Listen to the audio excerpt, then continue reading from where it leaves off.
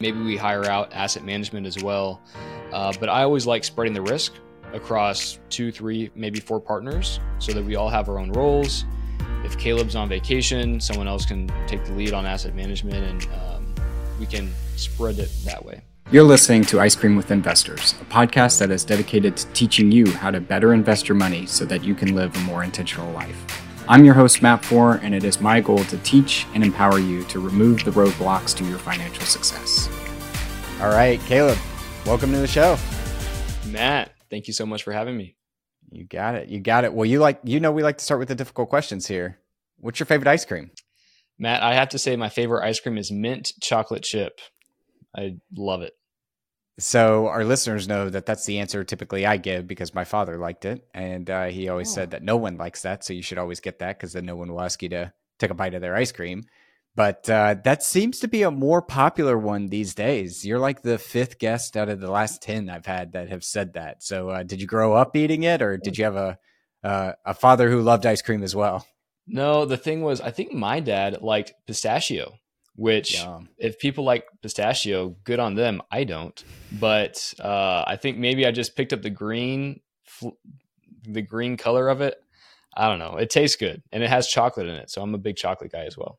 Yeah, and the best part about it is it keeps you clean breath. Like I'm always nervous that I'm the guy with the stinky breath, so you'll always see me with like mints or gum with me, and that's maybe why I eat mint chocolate chip ice cream. There you go. Yeah, I carry around mint chocolate chip ice cream with me every day for that reason. There you go, just in your back pocket. In my back pocket, yeah. Well, tell our listeners, what's the scoop? What do you do today? So my scoop is I acquire multifamily apartments. We focus on 75 plus unit apartments, but I didn't start there. I started in, 6 years ago, small multifamily. After 3 years, scaled to focusing on apartments solely. And my first commercial asset, technically my first commercial asset was a retail facility that I JV'd on. And then my first apartment was 16 units. And from there we scaled. Gotcha. I guess take us back. You mentioned your first asset was a retail facility. Like, how did you get involved with that one? Well, I had sold, my first ever property was a 4-plex that I lived in 1 unit, rented out the other 3. It was a house hack, and rode the appreciation wave in 2018, sold at a great price, made a lot of gain on it, and rolled the capital gain through a 1031 and partnered with a couple of partners to acquire this retail facility, which is in Casa Grande, Arizona. It's a population of about 50,000 people, kind of tertiary. And opportunity presented itself. We could get seller financing on it. And I'm somewhat of a silent partner, but my main role in that was capital. How did you find that deal, or how did you find the partners that found that deal? I found the partners. I didn't find the deal. My partners found it. And the way I found my partner was actually at my first apartment meetup, where I had been doing residential for 3 years, and then I just decided, hey, I'll just go to this apartment meetup. I always thought it would be cool to start that. And that's where the big boys played. So I knew I would get into that eventually. And my eyes were open, Matt, to the possibilities of apartments, why I should start sooner rather than later. And I met a handful of contacts at that meetup. And I met my first partner at that meetup. Gotcha. And tell us about the retail facility. Is it like mixed use? Is it all one retail client? Like, what does that look like? It's a redevelopment, and we currently have 1 lease signed. I think the potential is 4 to 5 sections that we have kind of envisioned, maybe blocking off, and just the way the property is laid out. It's on a good corner in downtown. The plan is to put a brewery in there, and we have a salon studio lease signed for that. And we also want to put kind of like a cool outdoor seating area where we can have food trucks in there. It's shaded, maybe with a play pad, a water splash pad, things like that. Really make it an inviting environment, especially in this downtown market. There's not really, it's kind of run down. And so we want to be that property that kind of revitalizes it and maybe sparks that, because there's a lot of potential, a lot of demand for, if people want to, go to a nice restaurant, they need to drive an hour and a half north. No, it's more like an hour towards Chandler, Arizona. And so we want to kind of be that hub to attract people. You guys don't have any Applebee's out that way? No, we do not. Just No, we do kidding. not. Everybody knows that's where the good restaurant is. I know. Yeah. I don't know what their stock is doing these days, but yeah, I won't talk about it. So I'll show my ignorance. I've never done any sort of retail, mixed use retail, redevelopment, or anything like that. You're talking about really revitalizing the space to attract the right tenant, to attract a different kind of clientele, and hopefully that helps you from a leasing standpoint, I would assume. But like, how does that work? Do you decide that, hey, this is what we want, and we're going to go build that, retrofit it, and then go find the tenant? Do you find a tenant and then help them retrofit it? Like, what does all that look like? Yeah, good question. And forewarning, I'm not a retail investor. Like I know a little bit. I've been on the asset management calls, so I'm a little familiar with it. But from what I know is we find a tenant and then they will tour the unit. And we actually have a broker that shops around, finds people that want to lease it, and they'll tour it and kind of envision what they want to do with it. Right now, it's almost like an empty shell. There's beams in there and walls and things like that, but people can tour the asset, envision how they think it would look like if they were to move in there, and put their place of business in there. And that's kind of the process. And then once we actually sign a lease, that's when we start renovating it and going about that. Gotcha. So you went to an apartment meetup and found a retail deal. I guess first question, or a question that comes to my mind is what attracted you to this investment versus kind of sticking with apartments or residential? What really turned me on to it was my partner who brought it to me. I trusted him. I had been working with him for about 12 months and very intimately. Like, we were underwriting deals together. We were partnering on other assets together. And that was the first thing. I trusted the sponsor. The next thing was I had just sold this property through a 1031. I had a certain window. I had 45 days to identify 3 properties, and then I had 135 to actually close one of those or 2 or 3 of those. And I had just found a 16-unit apartment complex that I needed around $300,000 for. And I thought, the timing is right. I had planned on buying that 16-unit with my own capital, but the timing was right where this asset came online, this retail facility. And I thought, well, I can just 1031, buy this retail facility, and at the same time raise $300,000. That should be simple enough to buy this 16-unit. So I could get 2 deals for the price of 1 if I kind of spread up my capital. And that was really the determining factor for me going ahead. Gotcha. Did you end up buying the 16 unit? I did. Gotcha.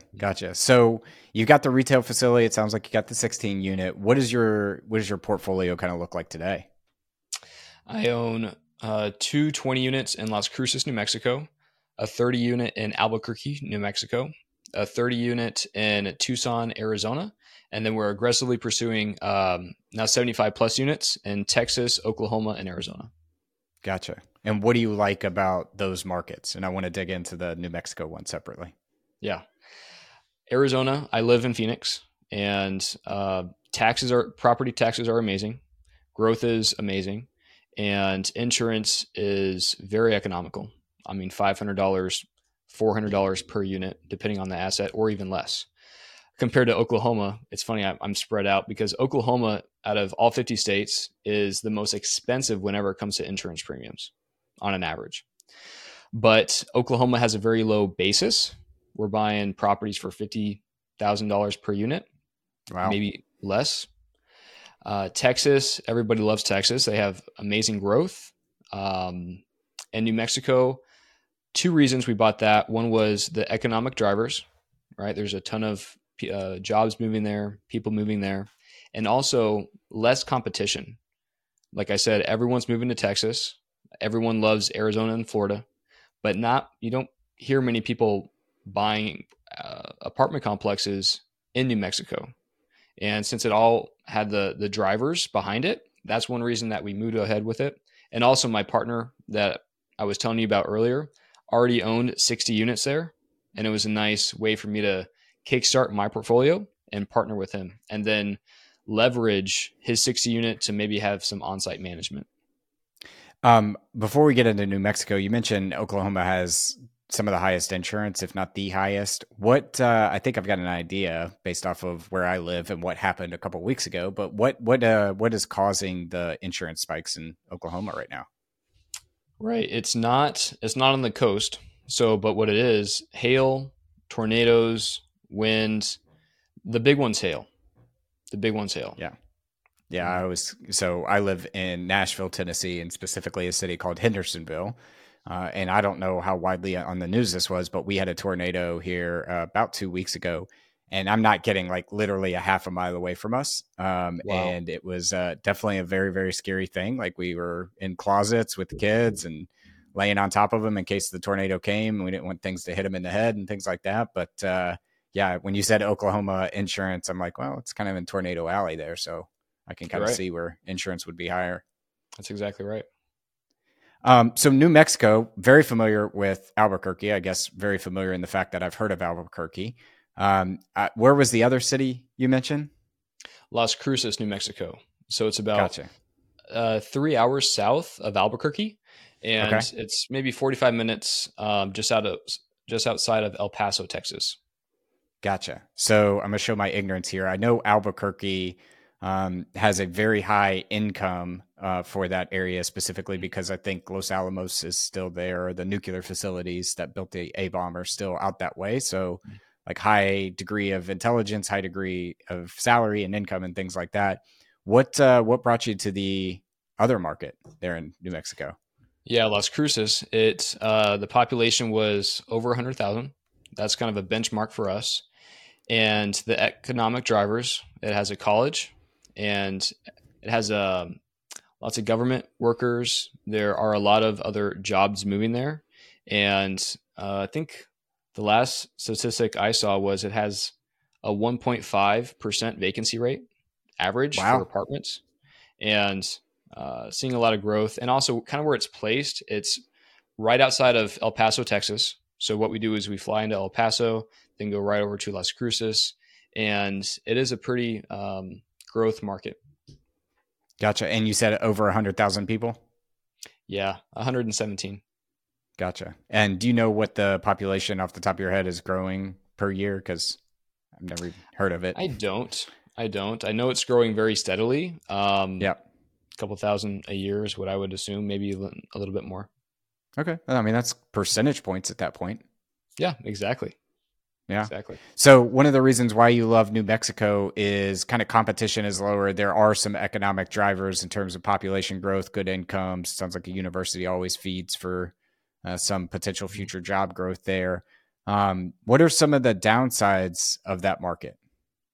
Yeah, we were talking about this offline. It's a blue state. And well, the taxes and insurance are pretty favorable. Property taxes, kind of like Arizona, but it's a blue state. And it's taken us 13 months to evict someone before. And I think we bought the asset in July of 22. We're in December, almost January of 2024. And we're still waiting to get like $3,000, $4,000 from the government for one of this, like a subsidy program since we bought it. And yeah, I think in Albuquerque specifically, there's like 2 sheriffs that are evicting people, and there's 100 eviction requests per day. So it's kind of like fighting an uphill battle, and working with the city is challenging in general there. Finding contractors is hard. There's kind of like what you alluded to with Albuquerque. There's a higher median household income.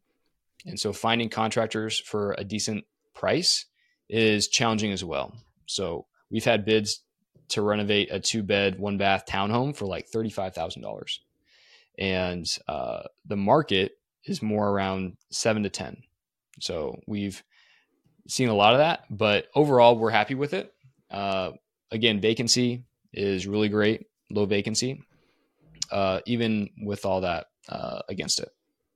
Out of curiosity, have you looked at like finding some local contractors in Phoenix and having them go over there to do some renovation work? We actually have one of our partners. He has a connection. He's out of California, and he knows someone in California that is very economic when it comes to painting. And so we're actually going to able to save some money, send this guy out to New Mexico, paint for us. And we actually have a couple of jobs for him. Like he's going to paint 3 units for us, then maybe in Las Cruces, then maybe drive up to Albuquerque, paint some more for us. And that's actually going to save us money compared to just hiring someone local. Are you going to fly him out there or is he driving? I think he's driving, actually. Wow. Yeah. That's incredible that you can go across 3 states and get better pricing than in a local market. Yeah. I guess this guy's that hungry. I don't know if that's a good thing for us. I hope he's good when he actually starts painting. But I think they've worked together before, so it should work out well. Talk about the challenges with the evictions. So anybody who's been in this business, went through 2020 and 2021, understands the problem that you face there, or has at least maybe have a battle wound or two from the eviction process. What have you learned through that? And what have you done to kind of proactively get ahead of it for future tenants that you're working with? Yeah. Well, the problem that we had was we inherited a handful of residents, and 2 of those, of the 30 units, 2 of those tenants were bad. Meaning one, I think it took us 10 months to get her out, 13 months to get this other guy out. So we didn't have any control of the leasing process for those residents. And there wasn't really anything we could do with that besides once they stop paying, evict them. Now we can be pretty picky on who we actually let into our units. And that's pretty standard with any market, but maybe more so actually looking at whenever it comes to this market, being a little bit extra cautious about who we let in, making sure they have no bad credit, felonies, criminal history, and they meet the income requirements. So, and also calling their prior landlord, make sure there's nothing they don't put on paper, let's say. And so you can go a little bit extra, but sometimes like we just did have someone that moved in and we're evicting them again. They're 3 months behind rent. And this lady is, she's put in like 40 work orders within the first week she moved in. Wow. She is harassing our maintenance guy and on and on and on, but she hit all the requirements early on. So sometimes you're never going to know until you actually get going. It's like anything in business, but you can mitigate and do the best that you can. Have you thought about like having an extra security deposit? So maybe 2 months rent, 3 months rent, something like that? Yeah, we can. Again, it depends on the demand in the market. And also, I don't remember exactly what the laws are there. My property manager would, but what the requirement is for security deposits. Again, being blue state, tenant friendly. I don't know. I think there is a requirement about how much deposit we can request, but my manager would know that exactly. Yep, which is the value of a property management company. When you are across multiple state, like you are, like we are, people always ask me like, why don't you self-manage or bring that stuff in-house? It's just like, man, I don't want to keep up with the ever-evolving regulations around this space, specifically as kind of the political landscape changes from state to state and all those sorts of things. You could be totally compliant in one area and then you move to a different city or state and you're non-compliant, and all of a sudden those fines can rack up and legal charges and things like that. Right. Yeah. Possibility to get sued, and it's not worth the 3% property management fee. If you have 100 units, maybe you're making 30 grand a year. It's definitely not worth 30 grand, at least for me. If someone else wants to, then good for them, but it's not worth it to me.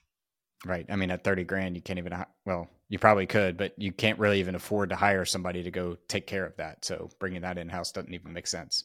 Right. Exactly. Some of your portfolio, when we were kind of chatting, is it's on the commercial side, but it's not like 250 units, 100 units and things like that. Just peeking behind the curtain here in this business, there is a scale factor in place, right? The more units you can acquire, you get economics of scale and that sort of thing.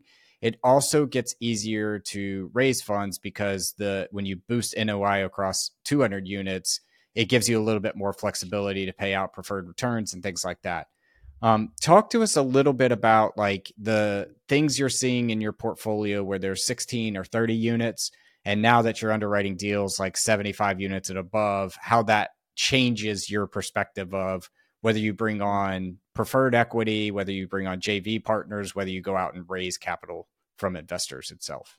Hey, fellow investors, before we dive into our next segment of the show, I wanted to take a quick moment to talk to you about a fantastic opportunity for you to invest with me. As you know, here at Ice Cream with Investors, I'm passionate about real estate investing and helping you navigate the exciting world of wealth creation through real estate. And that's why, for the first time, I'm thrilled to tell you about an opportunity for you to invest alongside of me. Over the past 3 years, I've been investing in multifamily, mobile home parks, car washes. I've even become the bank and lent out money to fellow real estate investors on a short-term basis. And now you can come join me. If you would like to jump on a call and learn more about this opportunity, head to icecreamwithinvestors.com/invest and find a time for us to connect. And now back to the show.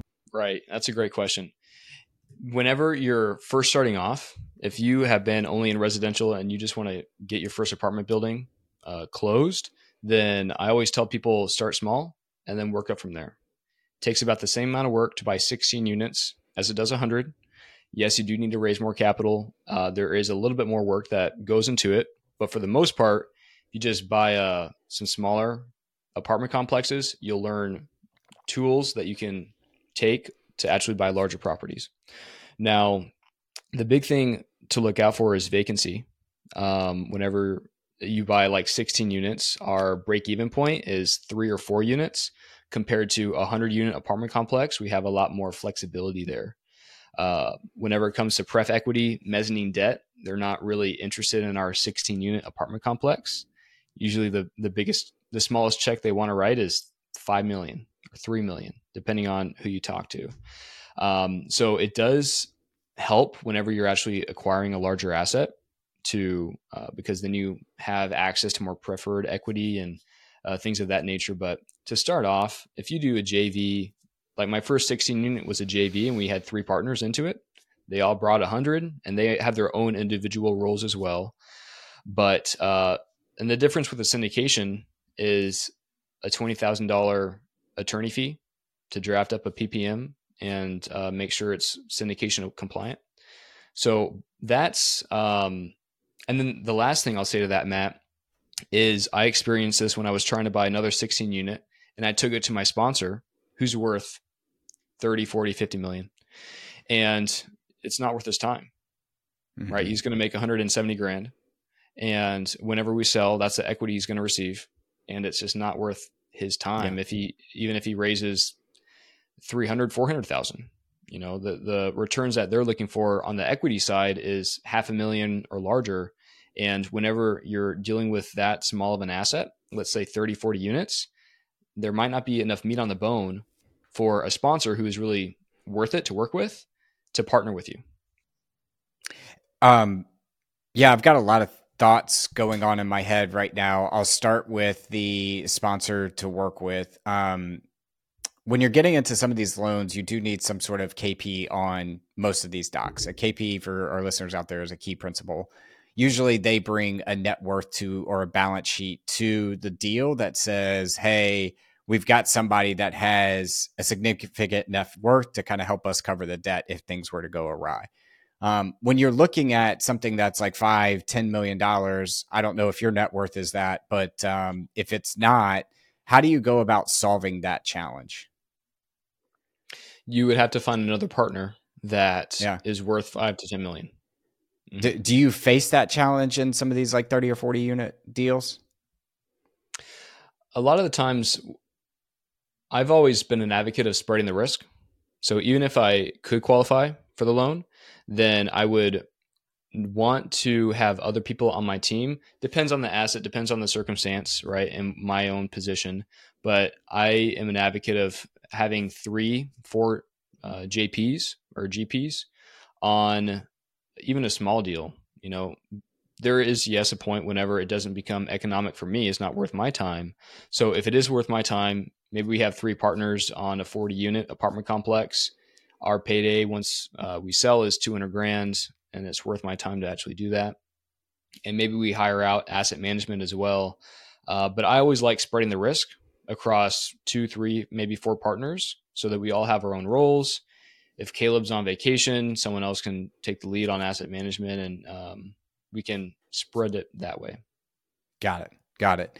And then in terms of debt, are you typically going to local banks for this? Are you be able to secure agency debt? What does the debt position look like for some of your properties today?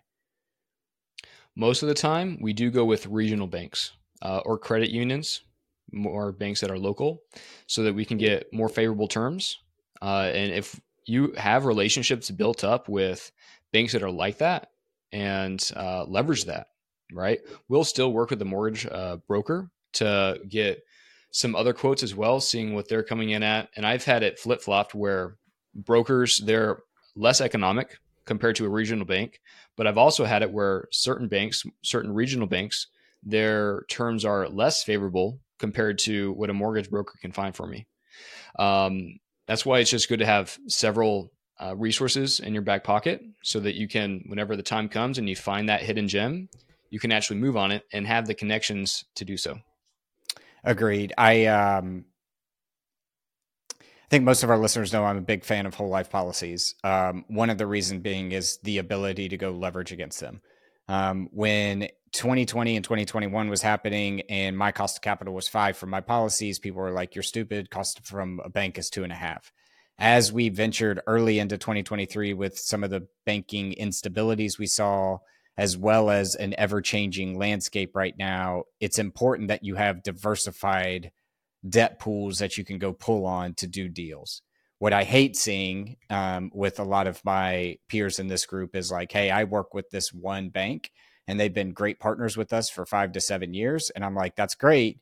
But what if they have a problem? Now you've kind of have a single point of failure in your business. And it's always important to have multiple relationships at multiple different levels for the things that you're doing, I guess is what I'm trying to say. That's right. And I haven't heard of that whole life strategy. You want to nerd out on it real quick?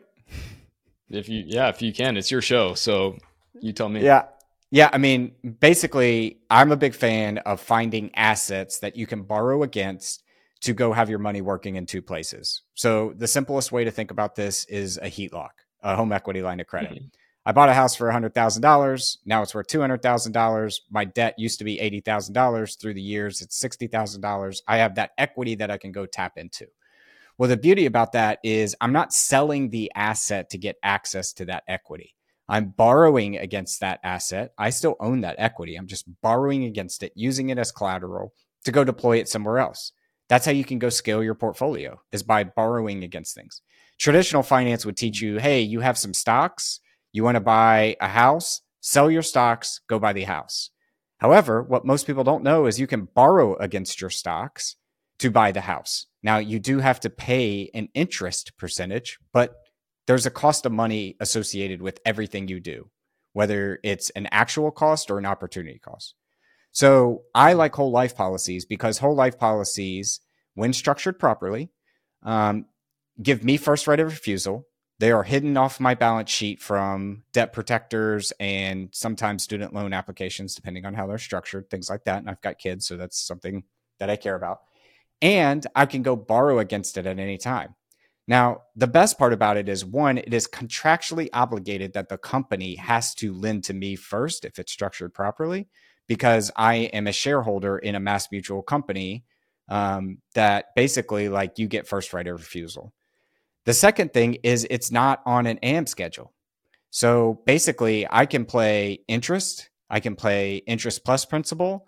I can not pay that loan for a year if for some reason cash flow streams get disrupted. So I get the ability to structure my own debt with these types of policies. Now, last thing I'll say about that, just to make sure I communicate this appropriately, you do have to pay at some time, right? Either one or two things are going to happen if you don't pay back the loan at all. One, you will die. It's going to happen. And when that happens, they pull that money back from the death benefit. So that's how they're protected in this, is like, you're going to die. We already owe you $1 million when you die. Well, if you take out $100,000 loan, never pay us back, then we're just going to pay you $900,000 when you die. Or the policy will lapse, meaning that you started off at $100,000 loan, you failed to pay that for 20 years. It went from 100 to 105 to 110 to 120 to 120, and it lapses. The And that's a bad position to be in. So that is a little bit risky, but it's a foreseeable risk. So I hope I kind of talk through this idea of like how you borrow against assets. I think really, really matters. It does not have to be a whole life policy. It could be a heat lock. It could be your stock portfolio. It could be old equipment that you own if you run a bakery or some sort of big equipment business.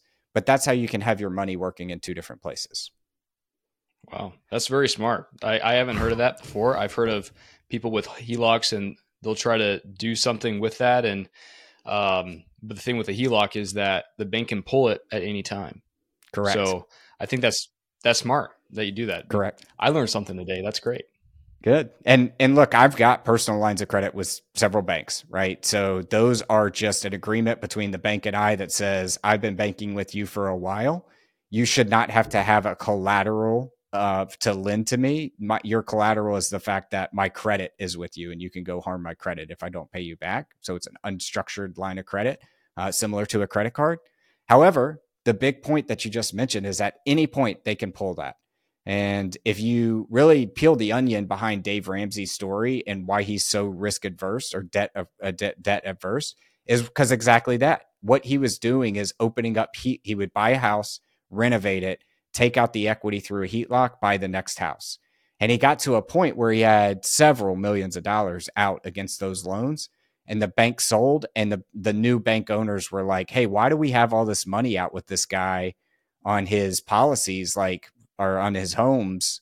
Let's close those down because we don't like that anymore. And so basically he had to come up with millions and millions of dollars within 30 days. And even somebody who is as wealthy and successful as he is today, that's pretty hard to do from a liquidity standpoint. So yeah. I don't like the idea of a bank controlling when I have to pay back or if they could close the account at any point. I don't either. Yeah, it's very risky. Yeah. So sorry for the long tirade there. I appreciate you kind of let me go through that, though. I love talking about. Oh, thanks. I was geeking out. Different stuff. But tell me, so you've got some stuff now. What does the future look like for Caleb? Take me forward 5 to 7 years. Where do you think you are? 5 to 7 years. Well, I got into this business, for non-monetary reasons, right? I want to do more mission trips and spend more time with family and, of course, scale the business, acquire more properties and focus on larger assets. I also have a passion for teaching people, and I own a consulting company that educates people how to buy their first apartment complex. And that is really fun because I get to see people that they were like me. They had rentals and then they wanted to scale and actually buy their apartment complex and actually make a true dent on generational wealth for their family. So love to have 500 units, be able to take a step back. So buy more property, work less, and help more people, to put it simply. Got it. And then you're a pretty young guy. Like what's the end goal? What's the 30-year goal here? 30-year goal. Well, I'm about to be 26. 30 when I'm 30 years old, I don't know where I'll be. Be living in Phoenix, Arizona. I don't know, wherever God has me, I guess. Yeah. Oh, I'll tell you this, at 26, I certainly wasn't buying apartment complexes. So you are far ahead of the game, and that's okay that you don't know where you'll end up as long as you're going in the right direction. Yeah, that's right. That's right. Caleb, I appreciate the time. I want to switch us now to our last round. We call this the 4 toppings. Our first one is, what is your favorite book, or what is a book you've read recently that's giving you a paradigm shift? The book I've read recently, I would say, is the $100 Million Leads by Alex Hormozi. If you are in marketing, no, I did not watch a webinar. No, I did not watch it. But a fantastic book. It talks about social media. Start posting on social media. But that is a book if you are selling yourself, a brand, which we all are if we're in the space and raising capital, then read that book. Yeah. I didn't make the webinar when he posted it, but he placed the replay, and man, what he pulled off there was pretty impressive. And definitely a guy who I look up to from a value standpoint of, like, if you help enough people, the money will follow. Mm-hmm. Right. Did he have a webinar for that? I'm not I didn't know. Yeah, so when he first launched the book, he did this webinar on Saturday, and he basically broke the internet. I mean, he had something like 800,000 people on this one webinar. Wow. And he goes through the book, some of the strategies, talks about it, and you think you're about to get pitched hard. And at the end, there's a nice little special surprise on kind of him giving away things. So he went on this big podcast tour, like saying, it's more than a Starbucks gift card. It's less than a Tesla is what the gift I'm going to give everybody who joins this. And so everybody's kind of waiting. And then he sets it up like he's about to pitch you pretty hard, because he's like, this value is $895. This value is $400,000. This value, yada, yada. But he has a nice little ending there.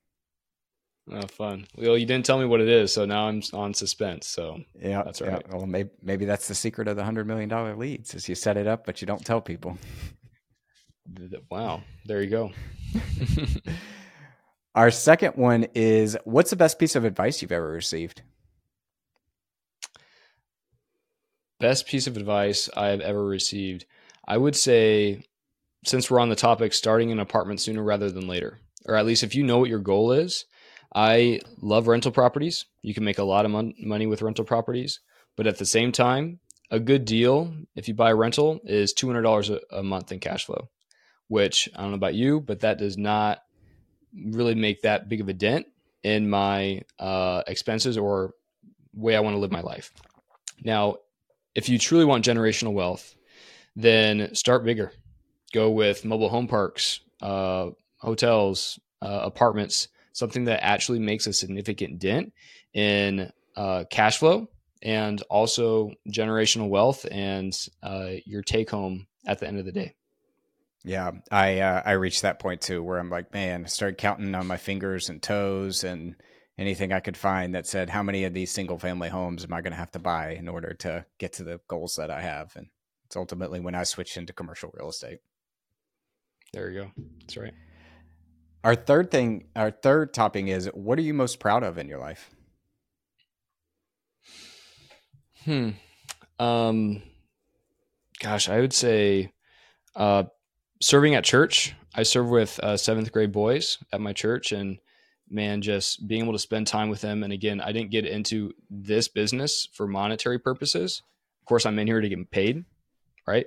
But at the same time, to have the freedom to do what I want, when I want, with who I want, and volunteering, helping other people, serving Christ, man, there's nothing better in life, because if you don't know where you're going to go when the lights shut off, then that's something you need to know, because I've done the math and we'll be dead a lot longer than we will be alive. So that's what I'd say. Yeah, it doesn't take a lot of math to get to that answer either, does it? No, probably the easiest calculation in my spreadsheet out there. Yeah. Our fourth and final one is, if you could sit down and eat a bowl of ice cream with anyone, dead or alive, who would it be and why? I'd say Jesus Christ, because then I could have more ice cream and he could just make more ice cream. But to be able to talk to him, man, I mean, it would leave me speechless even thinking about that opportunity. So that's who I would say. Infinite amounts of mint chocolate chip ice cream served in that conversation. Amen. Hallelujah. Well, Caleb, fantastic conversation. I appreciate you coming on and talking through some of your investment strategies and some of the goods and the bads of the markets that you serve and the asset classes that you have today. If our listeners wanted to reach out to you, though, and learn more about you or just get connected, where is the best place we could point them? I would say LinkedIn or Instagram. Just check out Red Sea Capital or Caleb Johnson and find me there. And I'm very active in the DMs. So just send me a DM and let's talk. Perfect. We will link those in the show notes. And then Caleb, thanks for coming on. Matt, I appreciate the opportunity. I enjoyed it. Thank you for listening to Ice Cream with Investors. If you like what we serve you here, it would mean the world to me if you would like, subscribe, and leave a review on your favorite podcast app.